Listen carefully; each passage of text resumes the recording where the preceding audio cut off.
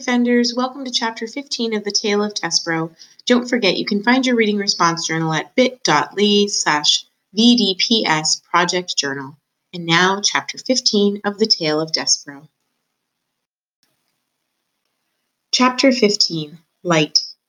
When Despereaux awoke, he was cupped in the large, calloused hand of a human and was staring into the fire of one match, and beyond the match there was a large, dark eye looking directly at him.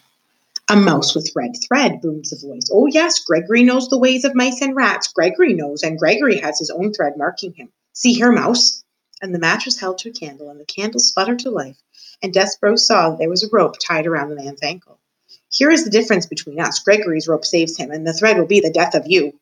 The man blew the candle out, and the darkness descended, and the man's hand closed more tightly around Despereaux, and Despereaux felt his beleaguered heart start up a crazy rhythm of fear. "Who are you?" he whispered.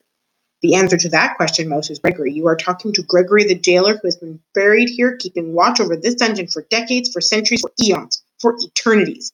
You are talking to Gregory the jailer, who, in the richest of ironies, is nothing but a prisoner here himself." "Oh," said Despereaux. May I get down, Gregory?" "The mouse wants to know if Gregory the jailer will let him go. Listen to Gregory, Mouse. You do not want to be let go.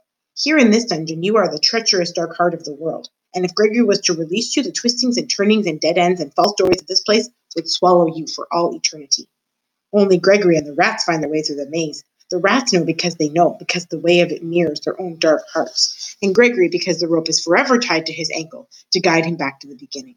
Gregory would let you go, but you would only beg him to take you up again. The rats are coming for you, you see." "They are?" "Listen," said Gregory. "You can hear their tails dragging through the muck and filth. You can hear them filing their nails and teeth. They are coming for you. They are coming to take you apart piece by piece." Despereaux listened, and he was quite certain that he heard the nails and teeth of the rats, the sound of sharp things being made sharper still. "They will strip all the fur from your flesh and from the flesh from your bones. When they are done with you, there will be nothing left except the red thread. Red thread and bones. Gregory has seen it many times, the tragic end of a mouse."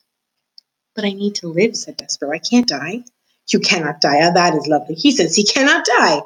Gregory closed his hand more tightly around Despereaux. "And why would that be, Mouse? Why is it that you cannot die?" "Because I'm in love. I love somebody, and it is my duty to serve her." "Love," said Gregory. "Love. Hark you, I will show you the twisted results of love." Another match was struck. The candle was lit again, and Gregory held it up so its flame illuminated a massive, towering, teetering pile of spoons and kettles and soup bowls. "Look on that, Mouse," said Gregory. "That is a mountain to the foolishness of love." "What is it?" asked Despereaux. He stared at the great tower that reached up, up, up into the blackness. "What it looks like, spoons, bowls, kettles, all of them gathered here as hard evidence of the pain of loving a living thing. The king loved the queen, and the queen died. This monstrosity, this junk heap, is the result of love."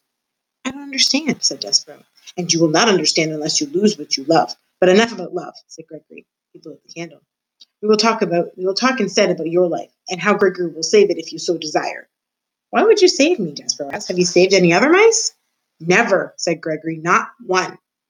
"Why would you save me, then?"